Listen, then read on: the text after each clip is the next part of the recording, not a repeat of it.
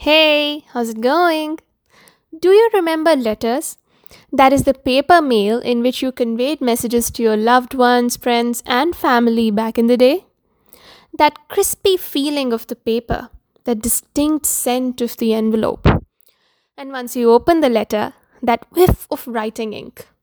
Mmm, nostalgia.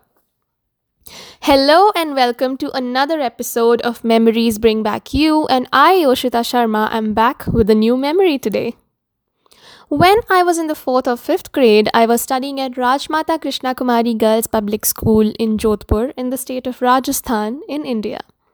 And that is where this episode of my life started. Now, learning English was a part of my school curriculum anyway, and I loved the language and I loved learning it. But this year was going to be different. A teacher from outside India, from Spain to be precise, came to teach us English, and what I learnt from her was never experienced by me before. Her fun and interactive way of teaching introduced me to so much more in English grammar. She taught us for a few weeks, and at the end of those weeks was an exam, in which I scored the maximum in my class, by the way. As she was from outside India, and I had really enjoyed her classes, I asked her if we could be in touch, and she agreed. So we exchanged addresses. This was years ago, and letters were still actively used as a mode of communication. I wrote her a letter, not sure whether she would respond. Then, a couple of months later, I saw a letter in my mail, which was very distinct from other letters. It had a red seal with a thick envelope. My excitement levels increased as I read the address on it and I opened the letter.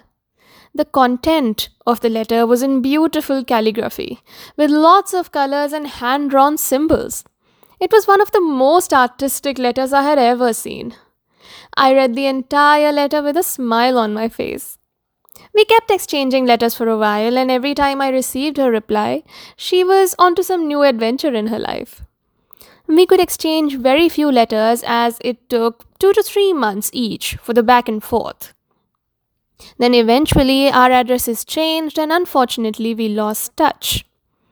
But I remembered her name and her appearance as that was one of the most cherished interactions I had.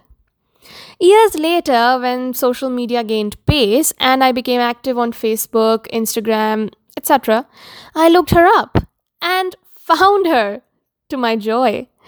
I messaged her and she remembered me. Now we are still in touch. Isn't it amazing how one episode of your life leads to such lovely memories? And it is good if they can be maintained.